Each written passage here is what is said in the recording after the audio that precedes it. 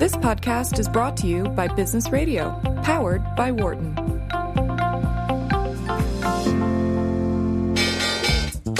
Welcome to our Behind the Markets podcast. I'm your host, Jeremy Schwartz. Alongside Wharton Finance Professor Jeremy Siegel, we tackle market trends every week on Wharton Business Radio, Sirius XM. Our guest consists of experts like the world's leading authority on long-term economic growth, Bob Gordon. We will continue to see jobs created rather than destroyed. Or even the head of the Digital India Foundation, Arvind Gupta. The reason that people are talking about India is massive digitization and financial inclusion that we have done over the last couple of years. Enjoy this week's show.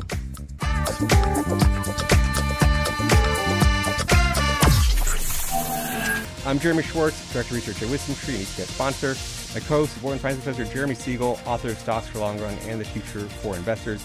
He is off today, but please note, emergency representative Foresight Fund Services. Professor Siegel is a senior advisor to WisdomTree. The discussion is not tied to the offers of investment products. The views of our guests are their own and not those of WisdomTree affiliates. We've got one guest in the studio with us for the hour today, Morgan Housel, partner at the Collaborative Fund. Morgan, welcome to Philadelphia. Welcome to Wharton. Thanks for having me. It is great to have you here with us for the full show. You do a lot of writing, a lot of commenting, and sort of as a path to the Collaborative Fund. I wanted to sort of talk about your background, get people to sort of hear your interesting path in the industry. So maybe sort of tell us how you got started, what you liked studying growing up, and how you got into sort of writing as a starting point. Yeah. Well, my background has a lot of, and I think this is true for most people, a lot of kind of accidents, a lot of like walk through a lot of doors and I had no idea where it was going to lead to. Just a lot of, like none of this was planned. I think that's true for most people, but I think like where I start with my background is I grew up in Lake Tahoe, California, and I was a competitive ski racer. I was on the Squaw Valley ski team for my whole teenage years. And like every kind of teenage athlete, you think you're going to be a professional in that sport. That's your dream. That's why you're doing it. For ski racing, if you're not maybe top 5 in the country by the time you're 18 or so, you're done. You don't know it at that point. You don't think it at that point, but that's effectively how it works. So I grew up ski racing. That was my whole childhood. And two things happened in ski racing. One was when we were 17, there was about 10 of us that grew up ski racing together. We were with each other 7 days a week, 12 months a year. 2 of them died in an avalanche in Tahoe when we were 17. And then a couple months later, I broke my back skiing. So that was actually what got me from, okay, I think I'm not going to be a professional skier. I need to go figure out something else to do. And I really didn't know what to do. I was 19 at this point, so I hadn't started college. I did a really untraditional high school program because I was ski racing, where I basically did a self-study program that was designed for juvenile delinquents who got expelled from normal high school. Myself and my friends did it so that we could ski 6 days a week. But it was effectively like if you could, when I was 16, I took a series of tests that were like, can you spell your name and add single-digit numbers? Like, okay, here's a quote-unquote diploma for you. So, I mean, I really didn't have much high school education background either. And I didn't start college until I was 21 years old. So I had a very different kind of start than other people. And I really didn't start reading at all. Forget reading about investments. I didn't start reading books until I was 21, something like that. But I really just got I really got interested in investing pretty early on. And I wouldn't even say investing in stocks. I just got excited about the idea of compounding or just earning money from doing nothing. And I've told this story before of when I was 18, I scraped together $1,000 from work. And I went to the local Bank of America branch and I said, I want to put this in a CD. And I don't know if I knew what a CD was. I think my dad probably told me like this is a savings product. And so I put $1,000 in a CD. It yielded 1%. And I don't think I really knew what that meant or what that would do. And I remember a week later, I logged onto my bank account and the balance went from $1,000 to $1,000.03. And I just remember sitting there looking at that 3 cents and thinking like, I didn't do anything for someone just gave me that. Like, that was the moment that I was like, I'm really interested in investing. And from there, it just kind of grew into reading more investing books. Funny story. One of the early books that I read was Stocks for the Long Run by Jeremy Siegel. And I loved it's an okay book. And what I loved about the book, though, is that every page is filled with charts and tables. It's very visual. And for someone who is, obviously that book is highly relevant and I think targeted towards professionals.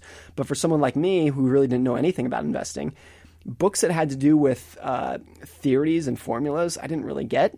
but a chart that went up and to the right, I could understand. So Stocks for the Long Run was one of the first books that I read that really fundamentally changed how I thought about investing, or just kind of built a base for how I think about investing.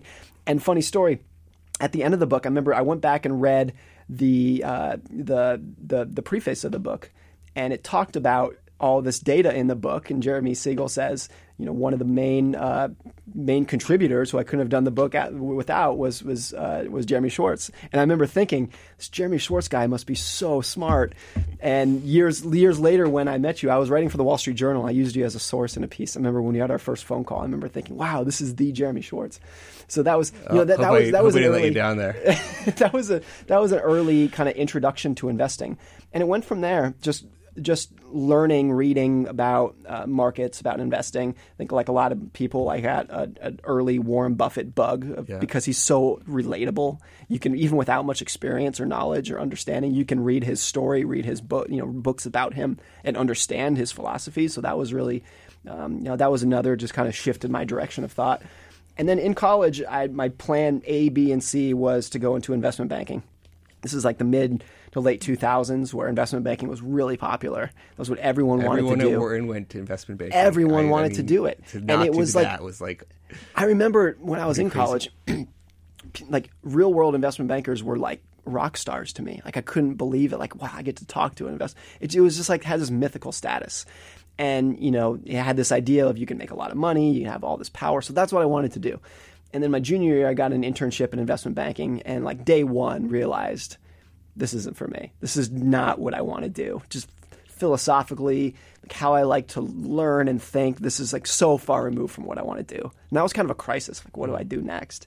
And then I got a job in private equity, which I really liked. I really liked private equity. This is an internship. I'm still in college. But this was summer of 2007.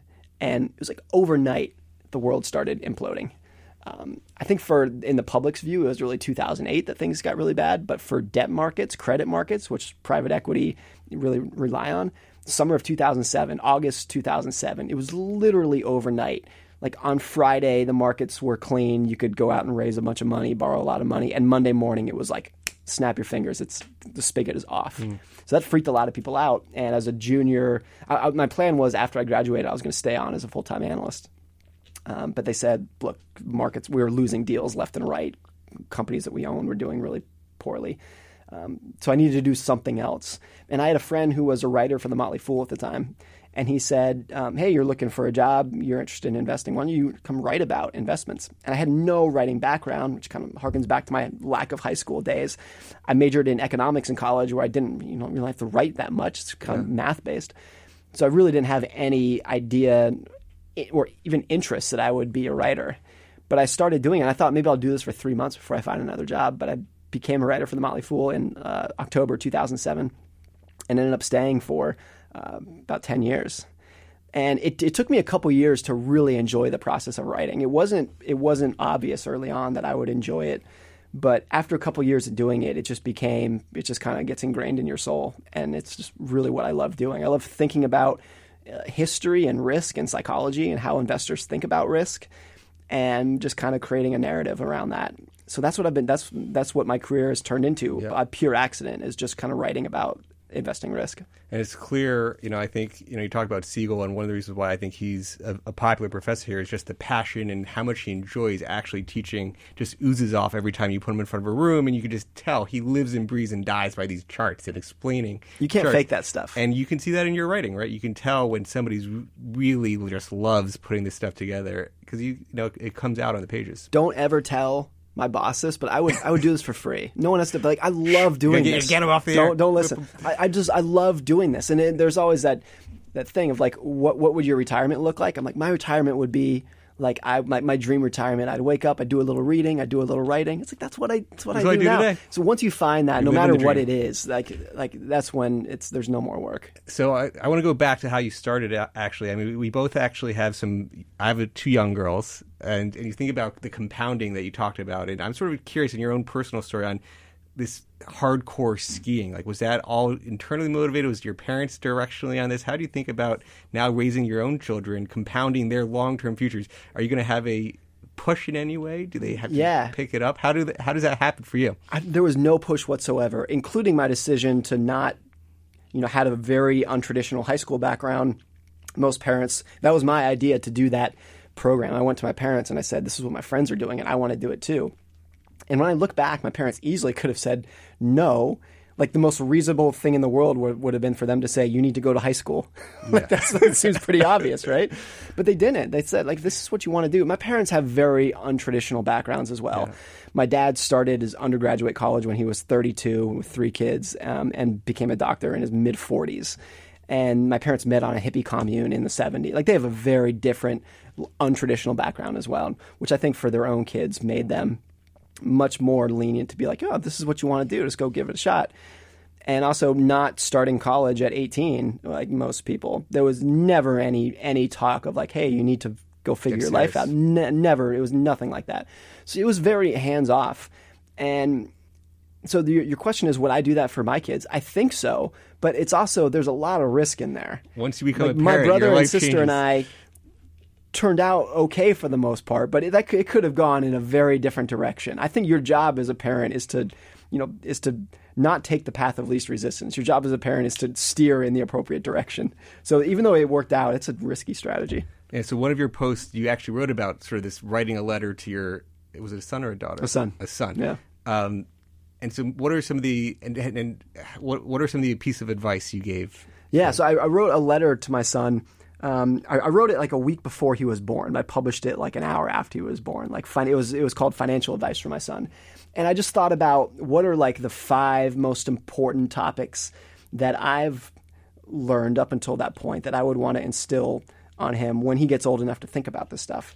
And a few of them were, one was the idea that if we're talking about monetary success, individual monetary success, don't believe that all success is earned and all failure is earned as well. Like there's so much, like luck and risk are the opposite sides of the same coin, and you can't believe in bad luck without believing in good luck too. So you see someone who's really successful, it's so tempting to think that that person is brilliant and insightful and had a major contribution in the world, or vice versa. See a homeless person on the street and think that person screwed up, is not driven.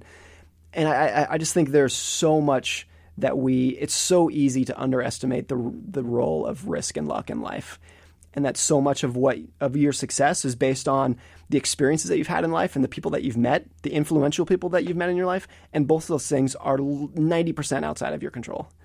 And then so, my takeaway advice for him was be careful about judging other people, including yourself, based on their economic success on its own. I mean, I struggle personally, like how much to push. Like we're, having these debates now is like how much do you push things that you want to engender motivation? Like it has to be intrinsic motivation because you're only going to do what you really want to do. Like you're writing, you really want to do, and so you're really into it.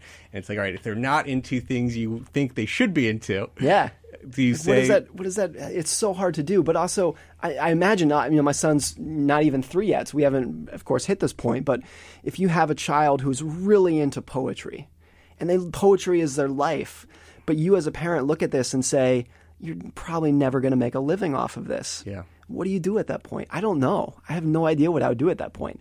And my parents didn't do anything. Even when I wanted to be a professional skier, they didn't say anything about you can't do this. You're probably not. It was never came up.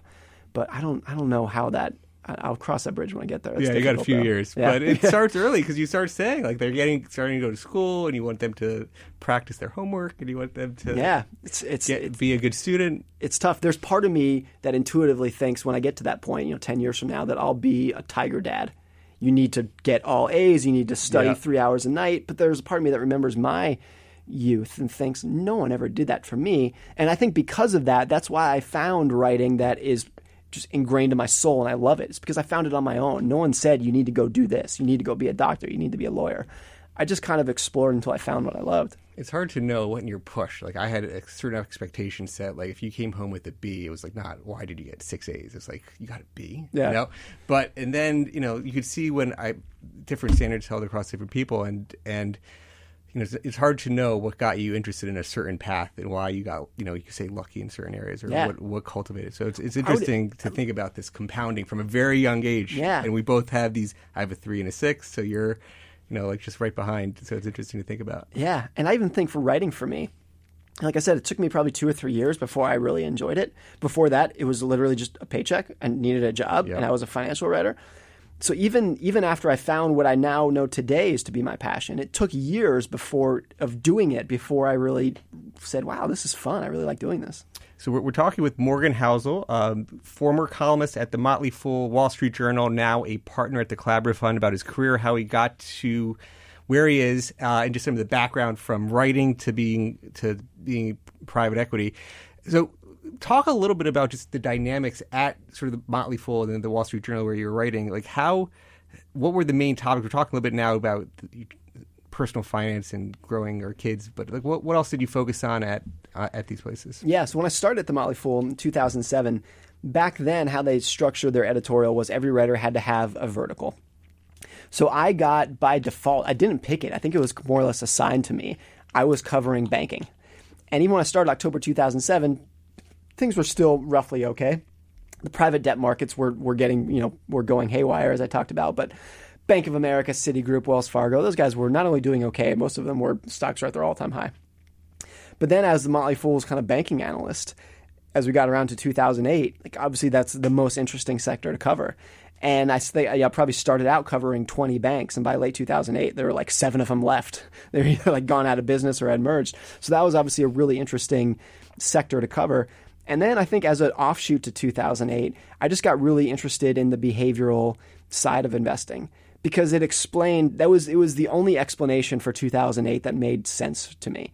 Like there was no explanation in 2008 that could be found in an academic textbook, with the exception of maybe some stuff from Robert Shiller or someone, but it just defied all conventional financial theory as I had come to know it. The only if you wanted to figure out 2008, you had to take a psychology course, how people think about risk and how people think about careers and tail events and whatnot.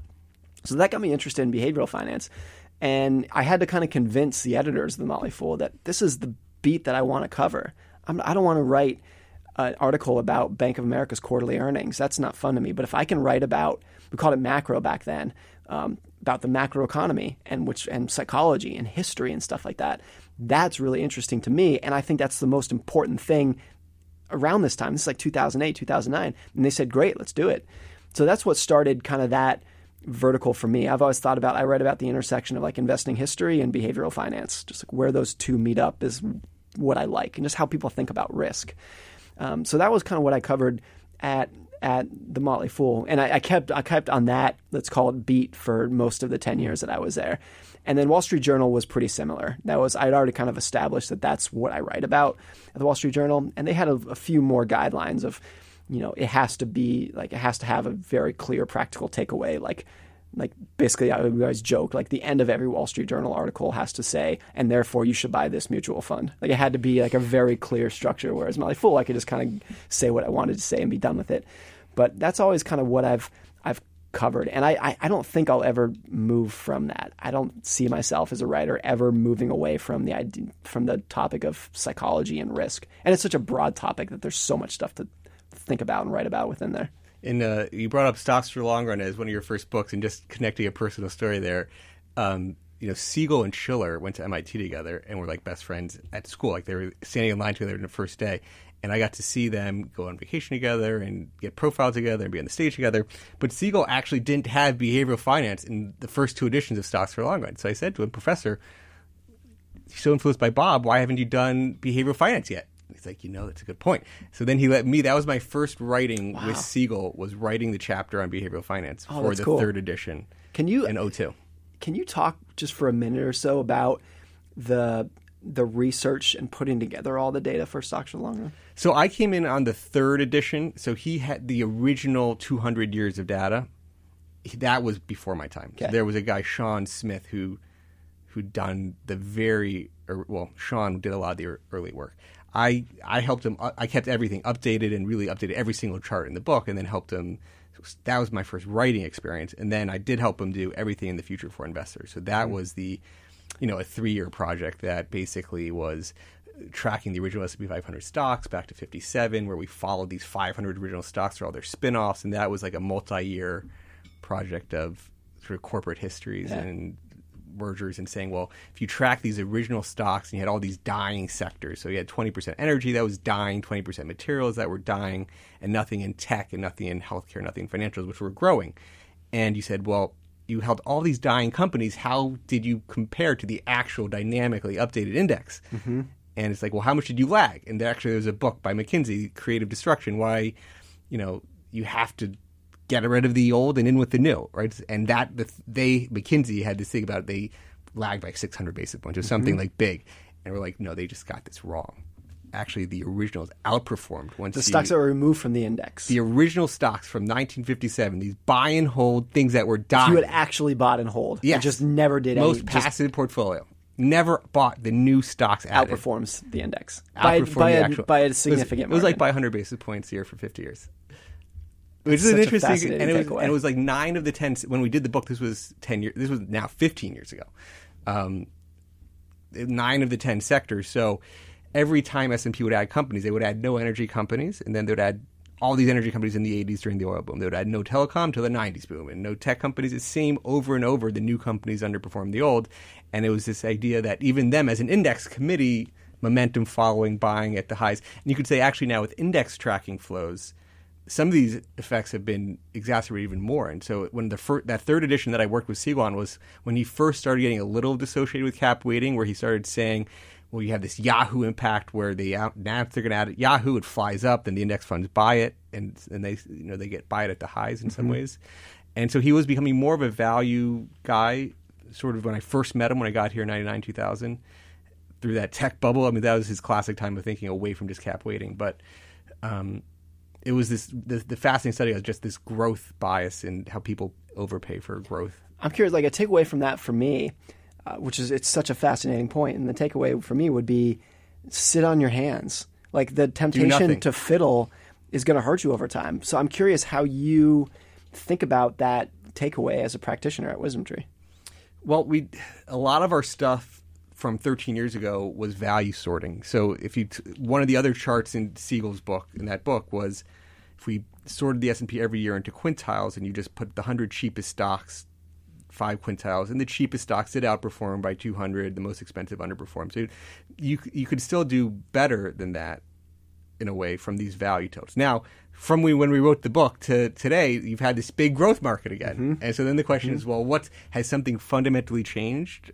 And this is, I'm curious on from your venture stages, is the world different? Is growth going to beat value? Like, is there no longer this value effect? But it is, you could perfectly say, I could just buy 500 stocks today, never touch it for the next 50 years. And from the research from that book, that would be a reasonable strategy. Mm-hmm. Never sell anything. You don't need any active manager. You don't need any tilts. Just buy 500 stocks, roughly equally weighted, more than the cap weighting. And the equally weighted probably would have done better. You have a momentum effect of the winners will become more over time. Mm-hmm. We can do that. It's a reasonable strategy. No one does it. No one does that.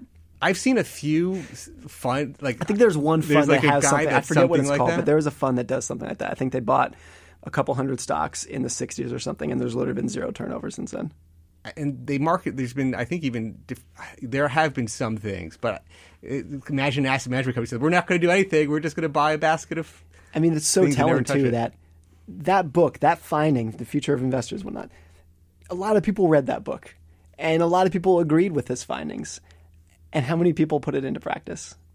It's like the gap between I don't think there's any other field where that's the case. Like in a medical journal, when there's a big breakthrough, doctors read it and they change their practice. I mean, that's some exaggerating. Of course, there's some lag and whatnot, and old habits die hard. But in investing, it's not that old habits die hard. It's that new discoveries are just ignored.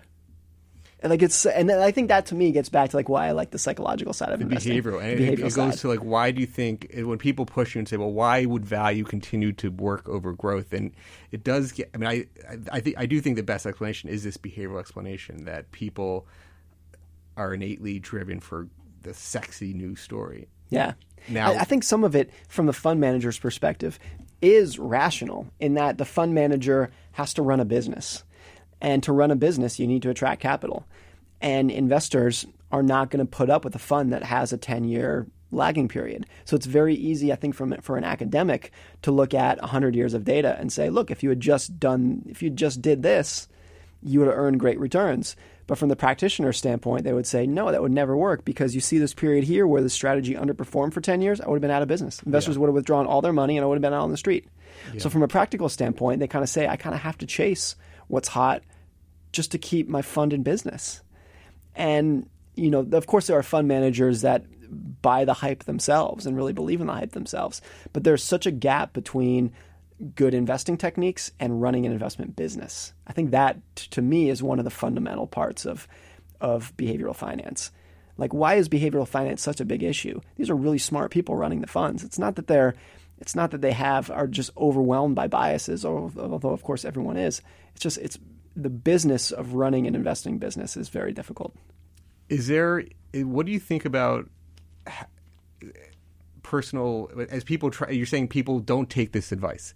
Like, how do you see trends in the way, I mean, we're certainly seeing in asset management, we're seeing the growth of ETFs that I do a lot in that space. You're seeing low fee beta just dramatically surging. The question on higher active type managers, like where do you see people evaluate the landscape from an outsider's perspective? I think obviously the rise of, let's call it passive. I know that's a debate. It's not really passive, but let's call it passive. People know what that means. The rise of passive, I think, is an improvement on old behavioral flaws. One of my favorite statistics from the financial crisis was August 2011, where some people will remember in 2011, there was kind of what people thought was going to be the next leg of the financial crisis. Markets fell about 20%. Things started getting really ugly. This is when Europe started coming into view. It was a really bad time. And in August 2011, 98% of Vanguard investors didn't make a single change to their accounts. 98, like they didn't make a single, they just kept dollar cost averaging, just kept going through. And I think it's easy to ignore if you watch CNBC or if you're just paying attention to market volatility. It's easy to ignore how much capital out there is actually behaving very well. It's people in their 401ks that have $200 withdrawn from every paycheck every other Friday that goes into a low-cost index fund and they never touch it. That's a lot of money out there. And that's a fairly new development if you're comparing it to how it used to work 30 years ago where all investing was done through your guy at Charles Schwab or at Merrill Lynch who had a new hot stock for you. The way that's done now, and it's literally trillions of dollars moving into it, is so much more conducive to good behavior. It's just pushing people in a slightly more reasonable direction than it used to be.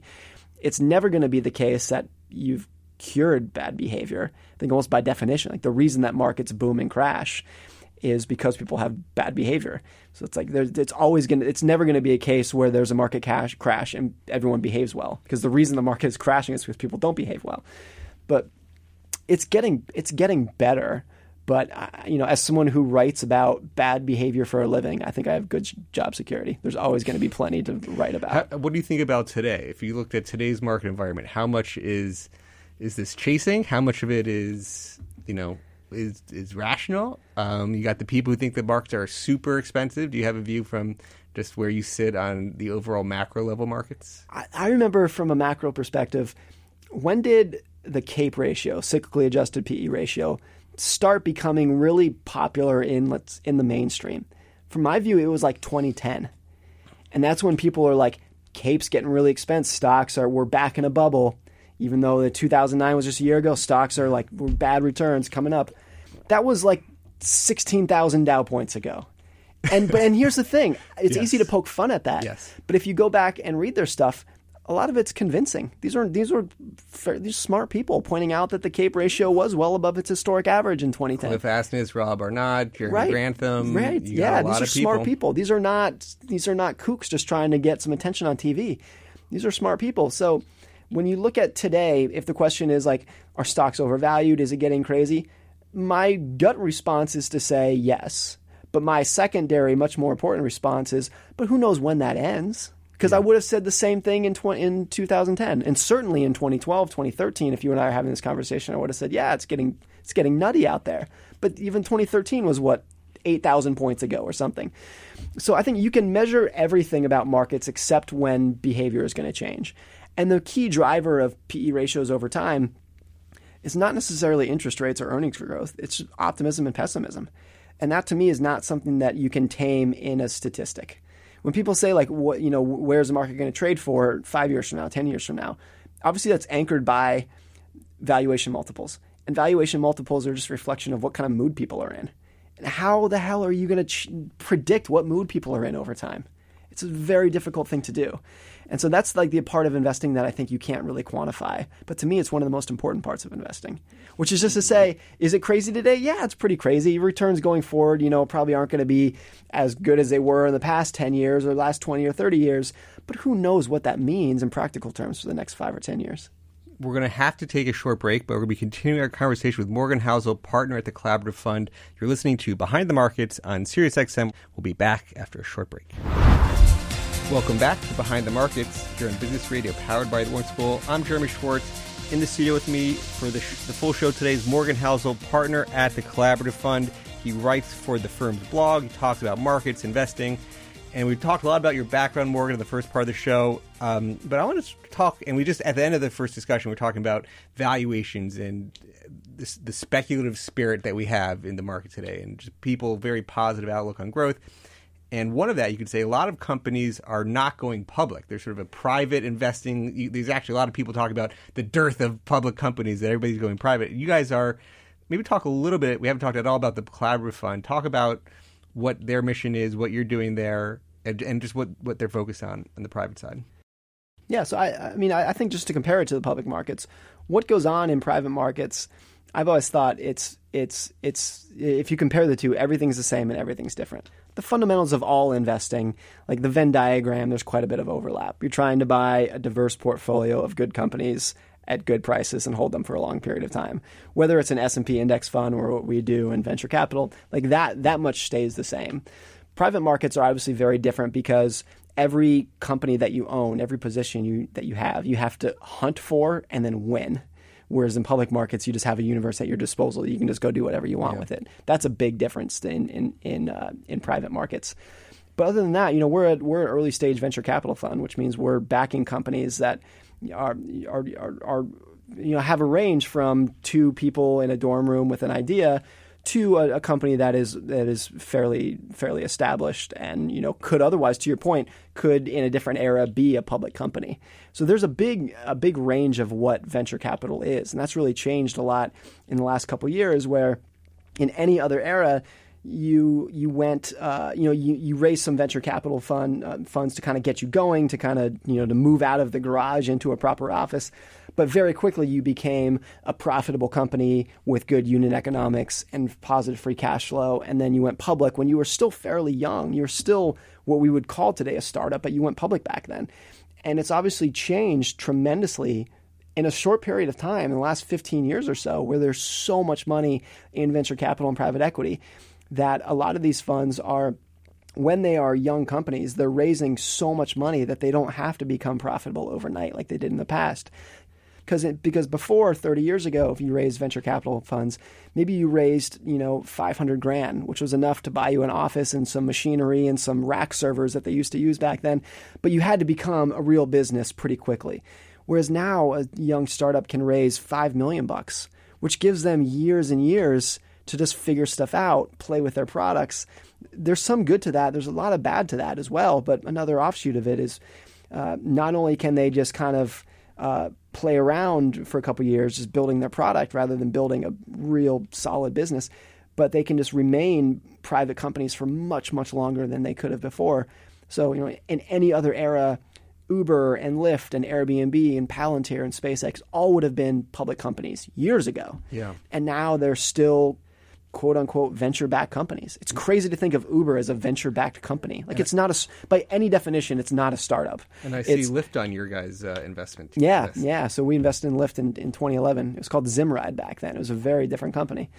But so like what's interesting is that in those different eras, when Microsoft or Dell or Cisco went public, the vast, vast majority of the money the value that was created out of those companies accrued to public market investors. Maybe in percentage terms, the VCs got the most. But now you have this weird era where not only in percentage terms, but even in raw dollar terms, a lot more of the money is accruing to private market investors, which are backed by pension funds and endowments, not necessarily mom and pop investors. No, in the I 401k. think about that a lot. I mean, we do a lot of advisor solutions work and trying to work with RIAs across the country and trying to build a platform. And I think a lot, well, if one of the services you need is to try to help bring access to those private markets more, like it tends to be in these bigger check sizes where you got to be an accredited investor, and it's difficult. There's some funds like Fidelity that within a public mutual fund are investing in Uber and whatnot.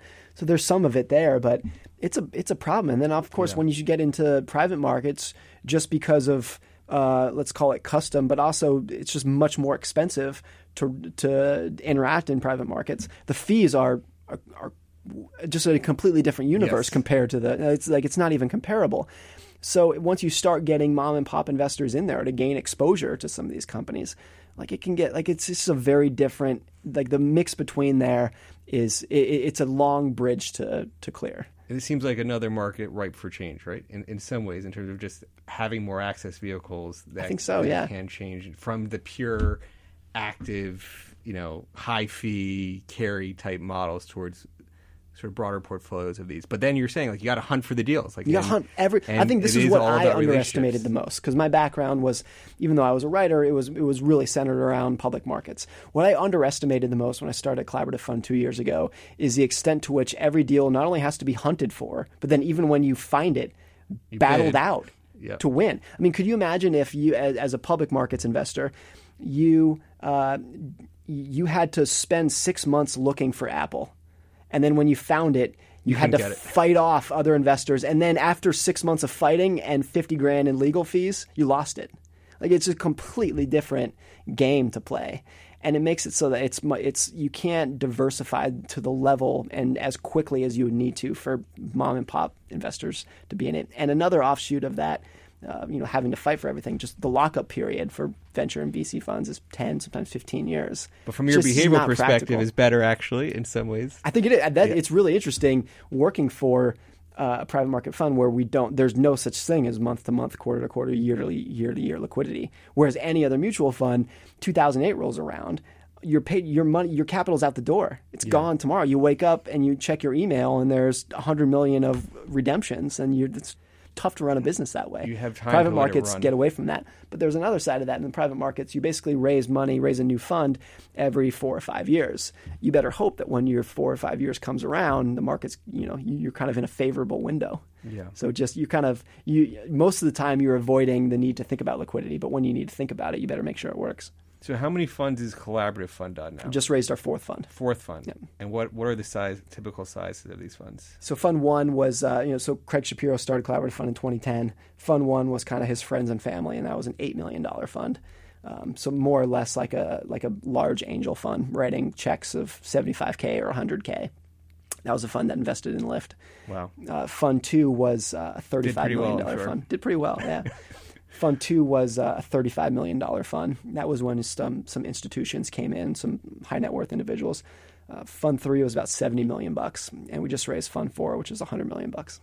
Very nice. Interesting in public markets too, particularly in seed. For any other part of the investing spectrum, $100 million is not that much money. If you're talking about public mutual fund or whatnot, but $100 million in venture capital is hard to deploy because we're writing $1 million checks roughly. And every deal has to be hunted for and won. So to deploy $100 million is hard. 100 conversations. 100 conversations. And then how many 100, of those fail? Exactly. So it takes years to deploy that much money. Yeah. Whereas in public markets, you can deploy $100 million by snapping your fingers. So some of the themes, it's sort of interesting looking at portfolio companies today. One of the companies I go to all the time, Sweet Greens, they got places all here in Philadelphia, downtown. In the suburbs, my kids love Sweet Greens. They have the little kids' plates there for them. They love it. Talk about the thematics of, and so food seems to be a consistent one because there's Sweet Greens, there's Blue Bottle Coffee, there's some other food ones. How to talk about sort of this consumer brand or foods angle that you guys are doing? Yeah, I think just for the most part, from a real 30,000 foot level, consumers as a result of the information age, and in particular people like you and I who more or less grew up with information at our fingertips in a way that our parents did not, are just much more aware of the world around us, particularly when it comes to how we spend our money. And in previous eras, previous generations, and I think this trend has been going on for hundreds of years, a lot of what happened in business was out of sight, out of mind. Where's your food made? I don't know. I don't care. Who makes it? I don't know. I don't care. What are the ingredients? Like, what's it made out of? I don't know. I don't really care. And now I think just the generation that grew up with the idea that all information should be open and accessible and free is just become much more picky with what they're willing to spend their money on. And they want to spend their money on products and in companies that they really kind of down the stack agree with and align with. And that's been much more, that's kind of the shift from, let's call it McDonald's to Chipotle, of just kind of the same food, or let's say Taco Bell to Chipotle. More or less the same food, but one is done with cleaner, healthier ingredients, just with the overall ethos that people want to be involved with. And I think that's kind of the theory behind Sweet Green and Blue Bottle as well. It's like if you just make a company that really focuses on brand and ingredients and just puts forth an ethos that consumers say, I want to be involved with that. That's where a lot of the competitive advantage in consumer companies comes from these days. Are you a big coffee guy? Like close to an addiction. Close to addiction. Have you done the La Colombe oh yeah, cold brew in a can? That's pretty good. It's good. It's good stuff. I don't like coffee in a can though. Have you tried? I want to take us in a different direction, but I forget what the company is, but they have wine in a can. I have not tried that. Don't. And here's the thing. This is why I don't like coffee in a can. I'm sure it's good wine or decent wine, but once you put it in an aluminum can, forget about it. I'm going to have to try the Blue Bottle. I'm going to have to find out how to support you guys there. I have not done it yet, but La Colombe's a local Philly guy. I actually sat next to him on a plane coming back to Chicago. Right? Wow. He was a really interesting guy, actually, that I need to try to get on a show. Cool. But he, the other food theme that I wanted to get onto here, because today, last night I was doing research on your portfolio companies, and I saw something that struck my memory of being at a restaurant, seeing something, the Impossible Burger. I was like, where have I seen the Impossible Burger? And then I started researching a little bit, and then I saw it's not available in stores. So it was at a menu. I recently had been at a restaurant and seen it. And I saw also that you guys were investors in a previous one, the Beyond Burger. Yep. And so, this theme of food, and I started looking in Philadelphia, and there was actually a burger place downtown that had both the Impossible Burger and the Beyond Burger. And we have in something Philadelphia here, the Pat's and Gino's cheesesteak. Everybody goes to Pat's and Gino's. You go next door, you get the cheesesteak with whiz, with the provolone. I'm a Pat's guy, but, people have their favorites. Yeah. So I was like, I'm going to go do the Beyond versus Impossible test for lunch today. Okay, so people don't know, these are meat-free burgers. But I wouldn't call them veggie burgers because it's the first few companies that are using pretty legit science to try to make something that actually tastes like a hamburger, whereas Boca Burgers and whatnot didn't even try. Yeah, not even close. What do you think about Beyond? So tell me. So I've got on the Beyond Burgers fact card. They show. Now I don't know that this is enough burger for me, but I think it was like a 3-ounce piece. Yeah. And they showed protein 20 grams versus 19 for a real burger. Iron 25 for the Beyond, 12 for iron. Basically a little bit less fat, no cholesterol. Similar levels of fat, basically the same calories. Yeah. Basically looks identical but better. Yes. On the Beyond Burger versus... Just on paper, you're saying? On paper. Just in terms of nutritional value. Yes. It's got the same amount of protein, no cholesterol kind of thing. And what do you think about, then, the Impossible Burger? Have you had both of these? I've had both, yeah. I've had both once. Okay. Both the investments were made before I joined, so I didn't have much insight into the diligence. But I've tried both of them. And here's how I would describe it. If it was a blind taste test... and it was in burger form, bun, lettuce, tomato, mustard, and it was blind, I would say, this is a dry burger. But this is a burger. That's what I would say. There's no other veggie burger in which that's the case, that you could actually fool someone with it. Which one is that? Both, I would both say. I think they both fall into that. I think the Impossible Burger is probably closer to this actually tastes like a burger, not just in taste, but in texture. Yes. It's a little bit drier than a normal burger, but it tastes like a burger. And I'm a real meat guy. I love grilling steaks. I mean, it's I am very snobby about the steaks. Yeah. I don't like a lot of steaks, but... Yeah. And I liked the Impossible Burger. Did you eat it plain, or did you put it in a burger? No, it was bun, a full, lettuce, tomato. It was See, a full that's setup. important. If you just ate it by a fork, you probably would not be fooled. You would probably say this is not a burger. But once you cover it in the other stuff, it's easy to get past you. Yeah, it seemed legit. Yeah, I would order more of those. I would get, and it's important because there is actually a big segment of the population that would say, I want to be vegetarian, or they'd say, I want to eat healthier. I just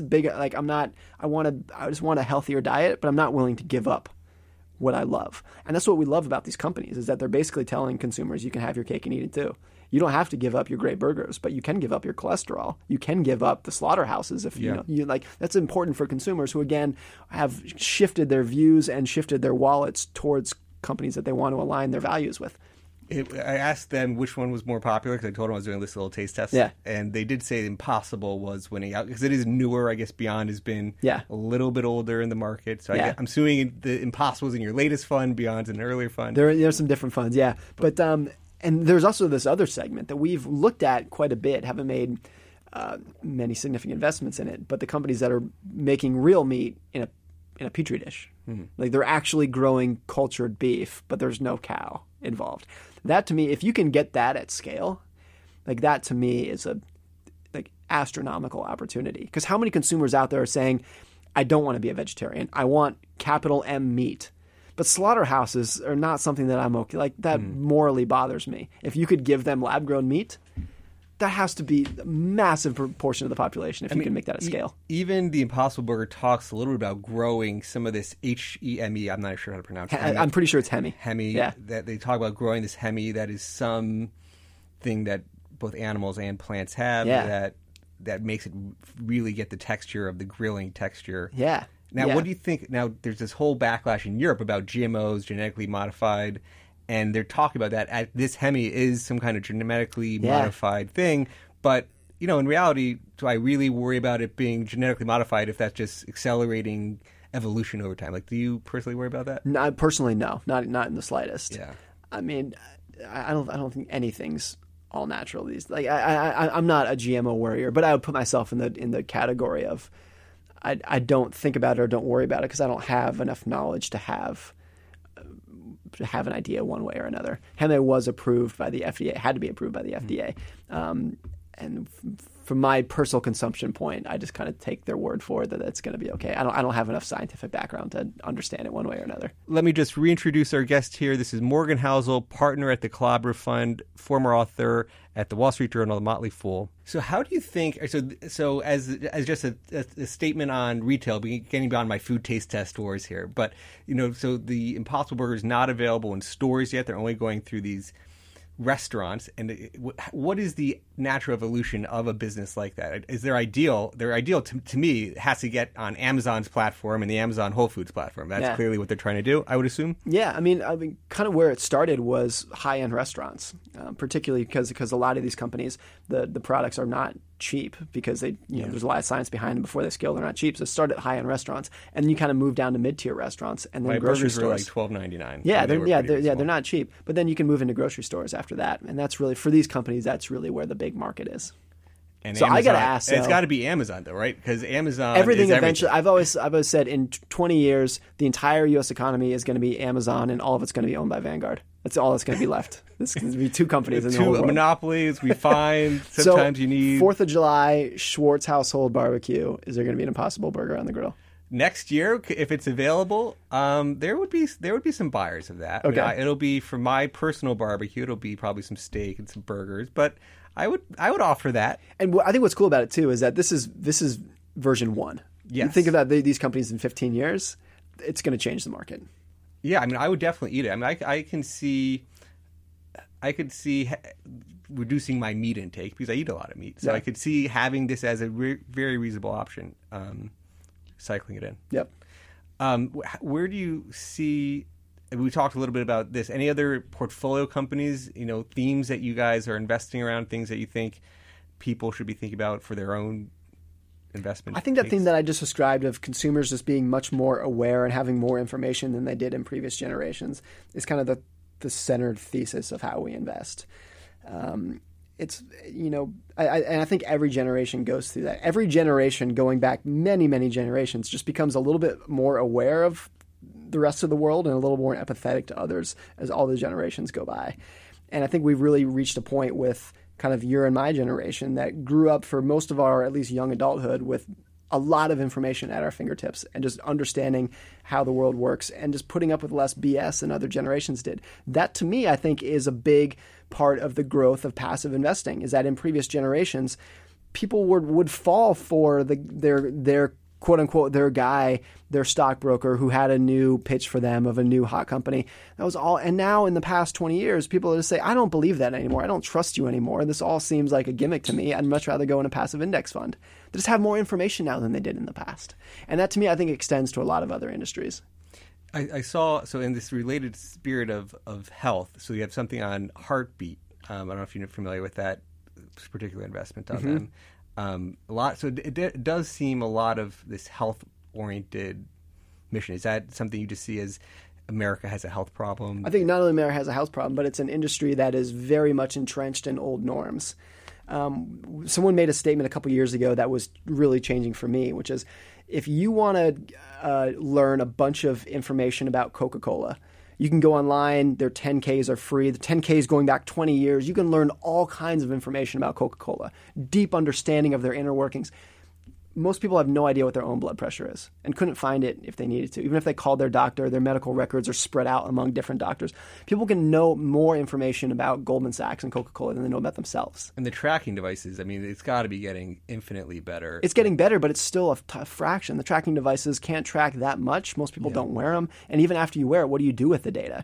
Is it just like something that's neat? You just track your steps and that's cool? Or do you actually use that, share that information with your doctor to track health risks and whatnot?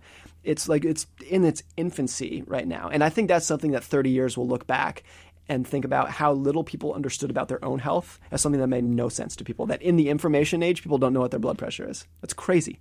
I was our friend Patrick's podcast. I listened to the Peter Attia one. He's got me following his work, and the fact that he has a glucose monitor, it's like, wow, that's an intense. That's next level. But maybe in 20 years it'll be non-invasive or so minorly invasive that you don't notice, and everyone will have that. I started thinking about, should I go get one, and should I start tracking how my stuff spikes? And I think there's a danger in this. It's almost like the people that watch CNBC all day. Like, that's probably bad for your portfolio. If you're tracking your glucose every minute, how much more like unnecessary intervention is that going to lead to too? So there's two sides of it. Of course, that is true. Like, being blissfully unaware is good most of the time.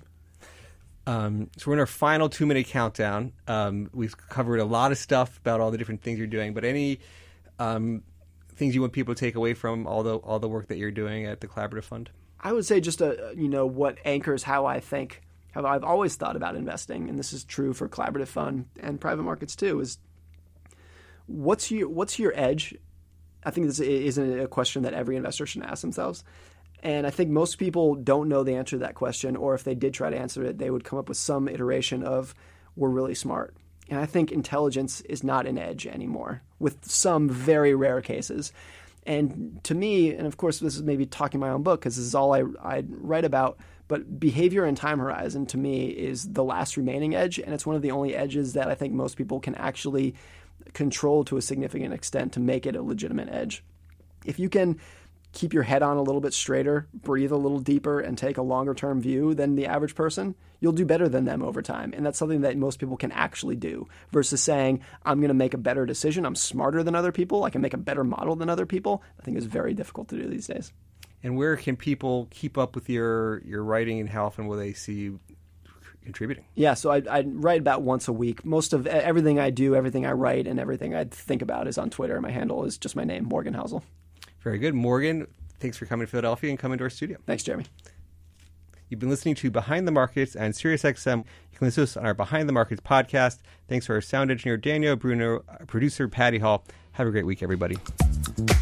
Don't forget to check out Behind the Markets Live every Friday, 1 to 2 p.m. Eastern on SiriusXM's Business Radio, Channel 111. Join us next week for another edition of the Behind the Markets podcast.